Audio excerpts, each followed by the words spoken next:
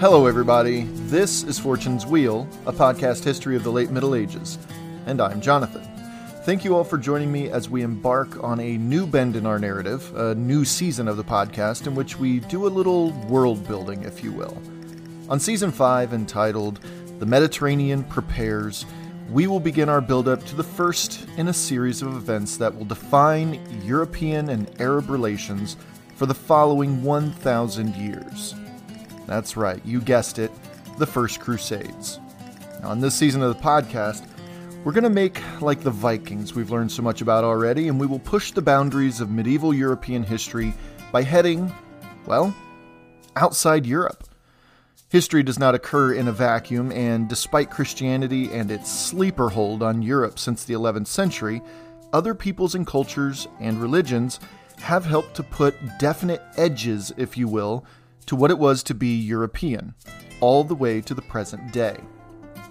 Before we begin, though, I'd like to give a shout-out. A very special shout-out, I might add, to Amanda, the show's first Patreon supporter. Thank you, Amanda, for believing in what this show is all about. If you, dear listener, would like to join our Fortune's Wheel Patreon community, just follow the link, like Amanda did, in the show notes to our Patreon page. And I should add that we have a handful of Patreon members-only episodes already published, and we have just launched a new series on the early evolution of Poland. Again, available for just a few bucks a month. Okay, so onward and upward, shall we? Today's episode, episode 55, is entitled Scattered Pearls. I hope you enjoy the show.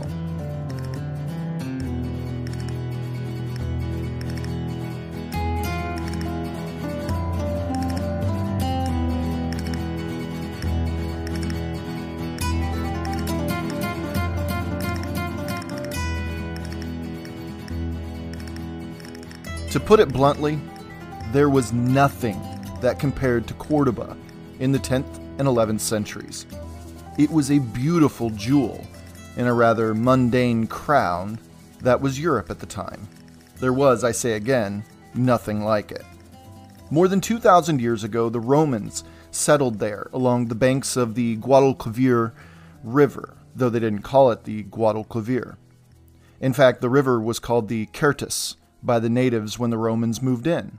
Then it was renamed Beatus, which was the basis for the Latin name for Iberia as a whole, Hispania Beatica.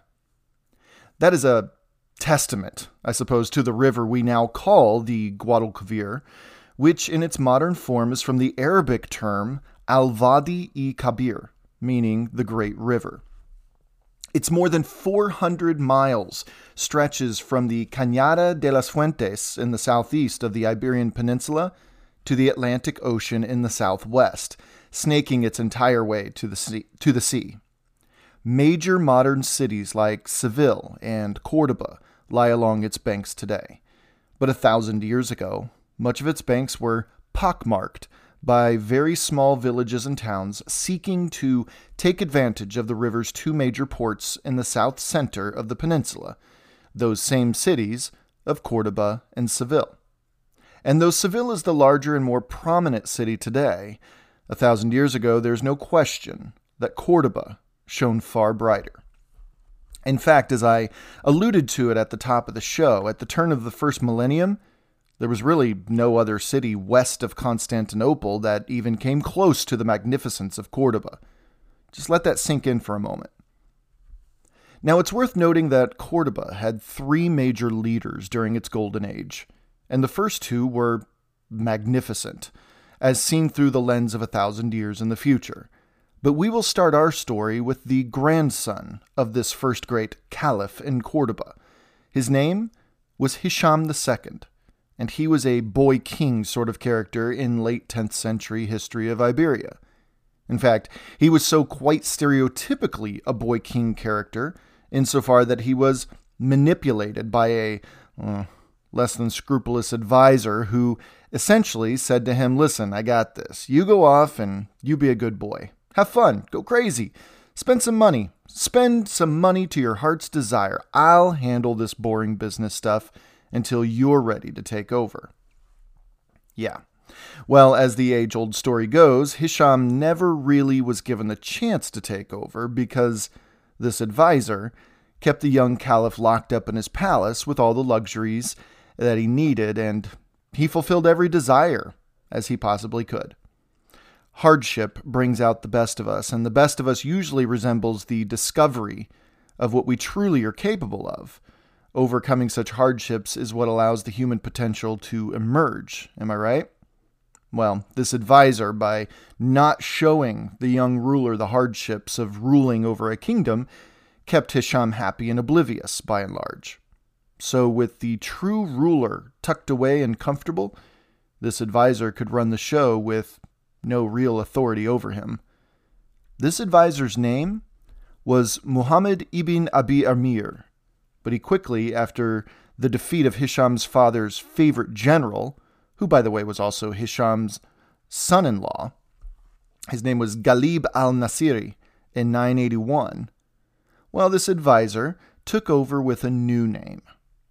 History knows him today simply as Al-Mansur, which in its original Arabic was Al-Mansur ibn Allah, translated to victorious by the grace of God. Now, this Ghalib guy is a pretty interesting guy too, so I don't want to just gloss over him.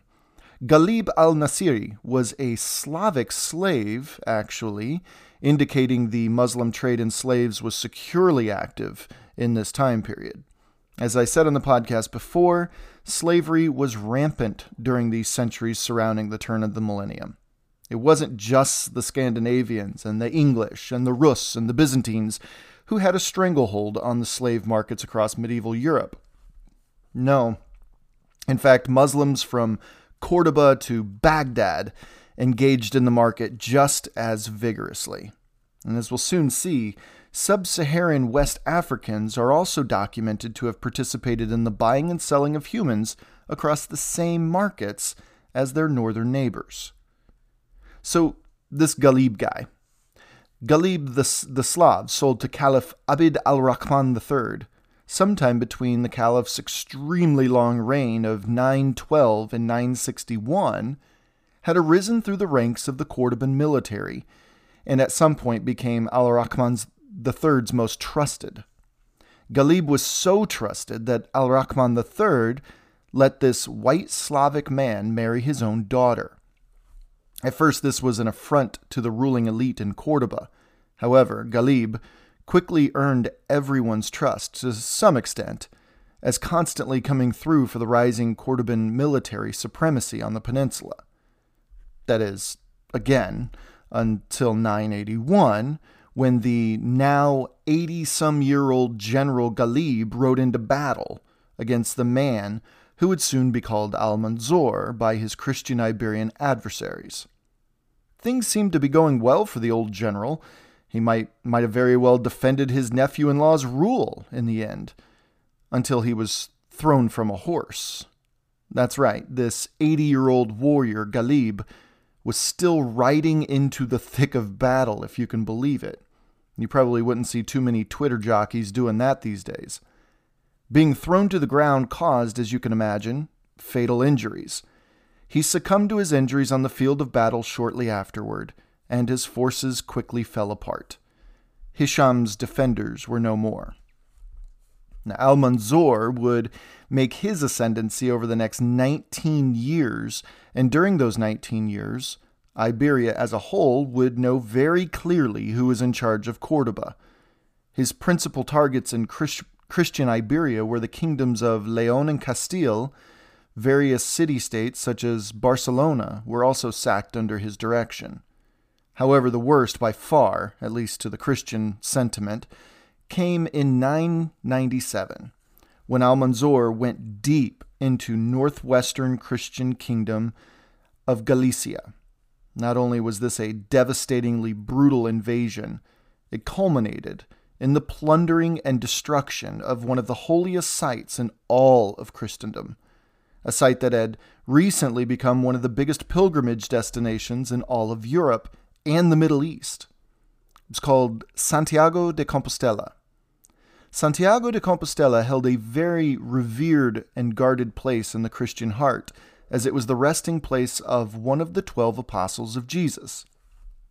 Roughly 950 years before Almanzor's attack on Galicia, in the year 44 CE, an apostle named James the Greater, son of Zebedee and Salome, as well as the brother of the youngest apostle, John, became the first apostle to be martyred in the name of Jesus' teachings. Christians during the first millennium held his martyrdom as a pivotal moment when Christianity was finally recognized as a serious threat to the ruling Roman establishment, and thus given legitimacy. Tradition has it that over the centuries, St. James's remains made their way to northwestern Iberia, where a cathedral was erected around his new grave. Over the centuries, Santiago de Compostela became one of the holiest places, as I said, in all of Christendom, and remains that to this day. So you can imagine the outrage, though I dare say there is no word to accurately describe the Christian reaction to this monstrosity, when Almanzor specifically targeted this cathedral and then stole the cathedral bells, which can be interpreted as a direct affront to the idea of, bells as a call to Christianity of sorts. What's more is that Almanzor had these cathedral bells brought back to Cordoba, melted down, and then remade into the lanterns lighting the great mosque of Cordoba. However, to give credit where it's due, Almanzor wasn't exactly leading some type of holy war or jihad against his northern neighbors, not this time anyway. To some degree, he respected the traditions enough to have his personal guards stand watch over the cathedral itself, while the rest of the town was plundered and razed to the ground. In essence, he was the only one with the authority to take from the cathedral. Now, one could hold an entire series about Almanzor, but for our purposes here, we have the gist of his reign as vizier to Hisham II. He was tyrannical in so many ways, most notably as keeping his own caliph locked away and ignorant of the goings-on of his realm. He ran raids against every Christian kingdom to his north, some of those invasions as merely the pokes and prods of a larger force, keeping a smaller force cowed and subdued, while other times he led jihad against his neighbors.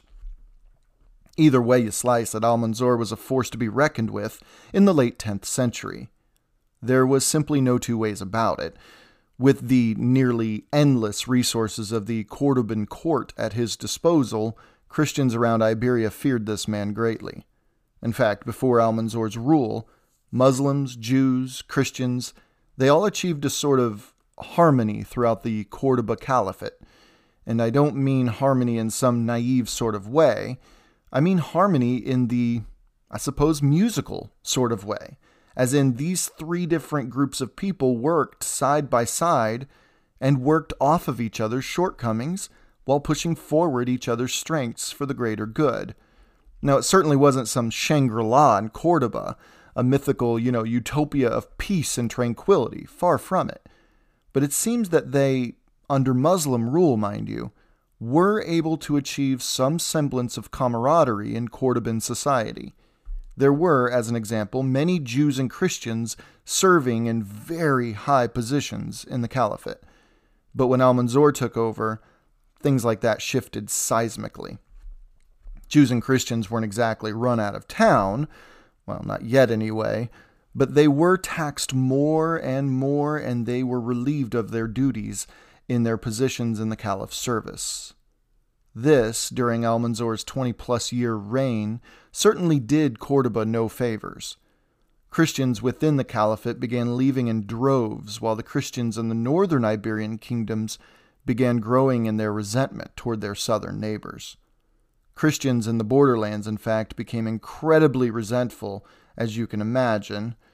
So, cutting some corners and getting straight to the point here, nearly all of the Christian kings and leaders in Iberia, around the year 1000 CE, entered into alliances to stand against Almanzor's Cordoba. This would spell the beginning of the end for the vizier. On August 9th, 1002, Almanzor he died from an illness. Initially, one would have thought that things would continue in much the same way because Almanzor's eldest son took his father's place as vizier. But his reign didn't last too much longer, and in 1008, just 6 years later, he too died. After him, beginning in October of 1008, Almanzor's youngest son, Abd al-Rahman, yes, another one, ironically, well, this al-Rahman took over. Keep in mind, Hisham II, the true caliph, well, he's still alive and he's still being held in his royal palace of all of these years. But he's since learned what's actually happening, and upon the death of Almanzor, Hisham II had been making inroads with allies on the outside and plotting his, well, would you even by definition call it a usurpation? I don't know. Well, Hisham II was looking to break out and take back the reins of his caliphate, but it seems like the damage had already been done. See, during Almanzor's many raids into the northern kingdoms, he had secured the marriage to the daughter of the king of Navarre, a Christian kingdom. From her, his son, the same Abd al-Rahman, was born. Now, Abd al-Rahman, this new vizier, Almanzor's youngest son again, was half Arab Muslim and half Christian Navarrese. He held an interesting place in the Iberian power structure for sure. This wouldn't matter, however, because he was murdered almost as soon as he took over the caliphate. Now, what immediately ensued would reverberate for decades, and I mean that, for decades. It was a civil war that came to be called the Fitna of Al-Andalus. Remember, Al-Andalus, just as, a friendly reminder, was the name for Muslim Iberia. Now, this civil war, this fitna, was a tragedy for Muslim Iberia, in all actuality. An absolute tragedy, though the tragedy wouldn't be fully realized for decades to come. The caliphate essentially collapsed before everyone's eyes. I mean, it wasn't some slow burn sort of collapse either. It was immediate, and it was unflinching. And those who were born, say, in 1002, when Almanzor died, might have lived to see the day when Toledo finally fell once and for all in 1085, making this collapse within a generation or two, something akin to what we'll soon see in England post-conquest. Now, the cities and towns that existed within the Cordoba Caliphate, places such as Seville, Cordoba, Toledo, Zaragoza, Malaga, Granada, and Valencia, were all now vying for supremacy in those post-Caliph days in the mid-1010s. Cordoba was still incredibly prosperous. The powers, however, shifted away from this iconic city, and we would soon see the cities I just mentioned above become full-fledged city-states. These walled cities built up bigger and better fortifications, raised their own local armies, and led raids and conquests of invasion into their neighbors' territories.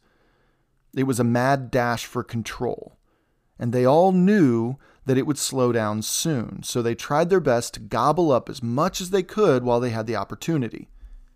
Seville seems to have quickly become the big dog on the block in almost the blink of an eye, but that's mainly again due to Cordoba's decrease in influence. See, Cordoba is in south-central Iberia, just south of the Sierra Morena mountain range, and when the Caliphate collapsed, it took the Christian kingdoms to the north, the ones who had suffered constant harrying by the forces under Almanzor and his sons for the last 3 to 4 decades. Well, it took them no time at all to realize the opportunity in front of them. Toledo was a Muslim stronghold straight north of Cordoba, but even it would change hands over the next several decades. However, Cordoba was still in serious danger of falling to the vengeful Christian kings. The powers that be scattered from cities like Toledo and Cordoba, thus allowing those like Seville to rise to prominence. And here's just a quick vocab word for you all, one that you'll see again and again. Taifa, which is the name for all Muslim-ruled city-states in Iberia following the collapse of the Cordoba Caliphate in the early 11th century. Now, in fact, though, going back to what we were saying, scattering is an appropriate word for it. As one Andalusi poet once described the fall of Cordoba and the creation of these taifa states as, quote, the breaking of the necklace and the scattering of its pearls, end quote. This Fitna al-Andalus was a dangerous time, as you can imagine, in southern Iberia at the turn of the millennium. Things seem to have been going fairly well under the tolerant, educated, and pretty stable leadership of the line of Abd al-Rahman I for the better part of a century. But it's a lesson to history, to us all today even, that when things seem to be going smoothly, we should all be more on guard than we are relaxed. When people's attentions are elsewhere, off of the things that allowed such comfort and wealth and culture in the first place, then you can bet your bottom dollar there's some malevolent force waiting in the wings to swoop in and take advantage of everyone's eyes on their cell phones. When we look at Almanzor's reign as a whole, we see an immensely powerful usurper who took advantage of the opportunities presented to him, and his choice to capitalize on these opportunities for his own personal gain spelled the end to an otherwise prosperous and, comparatively speaking, peaceful rule in Cordoba. It's a sad ending, actually, to such an illustrious beacon of tolerance and light and culture and academic pursuit during the Middle Ages. An event I would personally, armchair quarterbacking, personally put it up there with the burning of the Library of Alexandria in terms of lost potential. Again, a lesson for us all. One person can bring down even the best of human endeavors.